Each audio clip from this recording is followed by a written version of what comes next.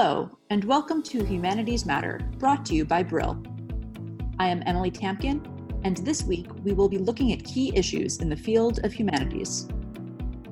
Today I am speaking with Ryan Burge. He is an assistant professor of political science and is the co-author, along with Miles Williams of the University of Illinois, of an article called "Is Social Media a Digital Pulpit? How Evangelical Leaders Use Twitter to Encourage the Faithful and Publicize Their Work." It is in the Journal of Religion, Media, and Digital Culture. Ryan, thank you so much for taking some time to speak with me today. Thanks, Emily. Glad to be here. So, just to start out, it's a clever phrase, but beyond that, just for our listeners, how do you define the concept of a digital pulpit? What does that mean for the purposes of your research and writing? Yeah, so we're looking at evangelicals specifically, and one of the things that defines evangelicals is evangelization. I mean, that's where their name comes from. They want to spread the gospel, tell as many people as they can about Jesus Christ, and they do that from a pulpit on Sunday morning during a church service, but we are interested in how they can use the medium of Twitter specifically to sort of preach the message about Jesus to a larger audience who maybe will never come to their church, would never have anything to do with church, are probably turned off to religion. Do they use Twitter as basically an extension of the Sunday morning pulpit, or has Twitter become something else entirely for them, and it's become a way to publicize their work, or a way to talk about where they're going to be, or a way to steer the conversation? So we wanted to see if Twitter basically became an extension of who they already were, or if they're using it with sort of a different strategy and a different approach to try to reach a different group of people. So this is my next question for you, which is, as you say, there is sort of an idea that comes to mind, at least to my mind, when you think of any leader of faith, but particularly evangelical leaders, right? There's the person who's giving and the person who's receiving. Did you see that same pattern on Twitter? Are evangelical leaders still, is it still a one-way street, or are they engaging with followers on social media in a different way? Does that change the relationship between the leader and the follower? Yeah, so that's actually, I think, one of the most interesting things that we come out of this whole thing with is understanding that the most popular Twitter accounts, we looked at over 90 evangelical Twitter accounts and scraped their last 3,200 tweets. We were trying to look at what made people popular on Twitter, what got people more followers, more retweets, more favorites, all those things. And we thought that accounts that engaged with the audience and had a conversation and direct message people would have higher levels of popularity in terms of retweets and follows and all those kind of things. But in reality, that's not true at all. The most popular evangelical Twitter account during our sampling period was Joel Osteen, pastor of Lakewood Church in Houston, Texas. It's a mega church.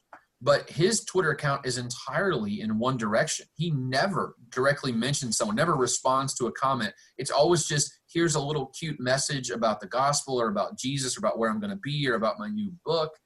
And then when people respond to him, he never responds back. So it seems like it's not a necessity for a Twitter account to actually be a conversation, to be, well followed and popular. However, there's an interesting case study that sort of popped up. A woman named Joyce Myers, who's a pastor of a church in suburban St. Louis. For a long time, her Twitter account was very much one direction. She would just, say where she was going to go and what she was, where she was going to preach at. And then somewhere, I think in the beginning of 2017, she hired someone to man her Twitter account full time to respond to people. And so we saw this weird switchover where engagements went through the roof, and almost everyone who mentioned Joyce Meyer got a response from the Joyce Meyer team, but they also had to tag the tweet at the end that had like the initials of like the person responding to the tweet, so people would know that that's not Joyce Meyer specifically. I think that's a really fascinating line of future research is, if you have a social media team, how do you make sure that people know that they're not responding directly to Joyce Meyer, but someone who's on Joyce Meyer's team, and that Joyce Meyer can't be held 100% responsible for whatever that person says? So I think that whole conversation about how to use social media going forward, especially among Christian leaders, is going to be an evolving conversation. Right, and how do you separate, you're responding to the leader, but you're getting feedback from their team, and to what extent is that, are you even engaging with the leader then, right, if it's somebody else running social media? Yeah, it almost feels like you're writing a fan mail and it gets responded to by a secretary. You're not really getting to where you want to go, but then you see on Twitter, people respond to people, you'll see people respond to people 30 or 40 times over the course of a week or two. And it's like, they're not reading that. Like, they don't look at their mentions, or if they do, they don't act like it. So I wonder what drives people to continue to respond to people on Twitter, knowing that they're not going to get that person to respond back to them.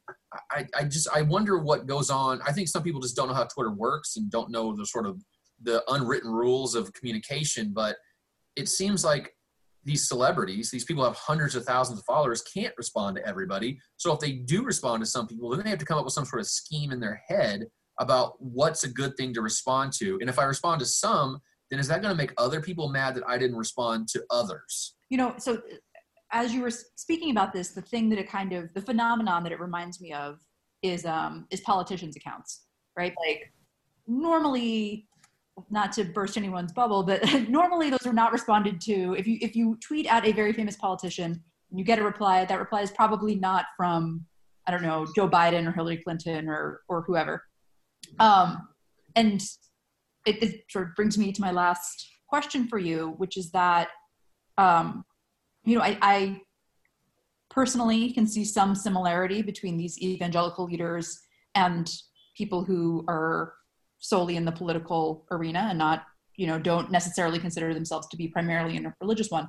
And you say in the piece that some, but not all of these faith leaders are using the pulpit for politics. And thinking about how in this particular era and this political moment, did you and your co-author kind of conceptually separate the political from the religious? So that's a really interesting finding, and something that I wanted to emphasize is that almost none of the evangelical leaders that we scraped their tweets from talked about politics at all. I mean, they avoided it like the plague. I mean, not even things like peace and war, or voting. Like, they would encourage people to vote. Like, that's as far as it went, but definitely not any sort of partisan activity in terms of vote for this candidate or this policy or things like that. Instead, what we saw was most pastors who are known for being pastors, who are religious leaders first, avoided politics at all costs. However, there was a small subset of our sample that were prominent evangelicals, but they got into that space. They got famous for being political evangelicals. And amongst that group, you saw a lot more political activity because that was sort of their brand. I think that's a word that's sort of become like caustic in American life, and it seems very vacuous sometimes, like, what's your brand? But I think these leaders are painfully aware of what their brand is and want to play to that brand. So a guy like Joel Osteen, who does his very best to be as bland and vanilla as possible when he preaches, is also pretty bland and vanilla on Twitter. He's like the Christian Confucius. Like, his tweets are very much like bite size. You can put them on a bumper sticker or put them on like a something you put on your refrigerator, right? Like, it's very just, kind of generic and kind of encouraging and inspiring, but doesn't rile anybody up and doesn't make anyone look bad. But then you've got other people like Jay Sekulow, who is President Trump's personal attorney, who talks about politics all the time. But because that's how he got famous, was by talking about politics all the time. So I think these leaders are smart enough to know how the public views them, and then they use the medium of Twitter just to sort of enhance or play into the brand they've already created. It's very, very rare for a religious evangelical known for being a preacher to talk about politics, because he or she knows that if they do, they're going to be divisive and they're going to turn off a big part of their audience. If you're a political evangelical, the people who follow you already like what you're doing. They like what you're saying, and they want more of it. So give them what they want. And so that seems to me like, if I would think like what the motto of Twitter is give people what they want. And these leaders have figured out what their brand is, what people want from them, and that's exactly what they do, is give people what they want. It's not exactly the stuff of high spirituality, but or like deep, but maybe in a way it is. Maybe this is a new expression of faith, your own brand. Yeah, I wonder if we're going to see like an evangelical get popular on Twitter first in future years.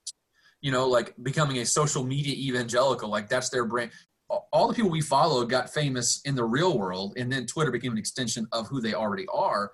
There's going to be a situation in the future, I'm sure, where people get famous for Facebook or for Twitter or for Instagram as evangelicals, and then they have to become a person in real life that matches their Twitter persona, which is something we've never seen before. Well, for the listeners, to prepare for that future moment, that future social media evangelical star, I highly encourage you to read Ryan Burgett and Miles Williams' new paper, Is Social Media a Digital Pulpit? How Evangelical Leaders Use Twitter to Encourage the Faithful and Publicize Their Work. Again, it's in the Journal of Religion, Media, and Digital Culture. Ryan, thank you really for speaking with me today about your fascinating piece.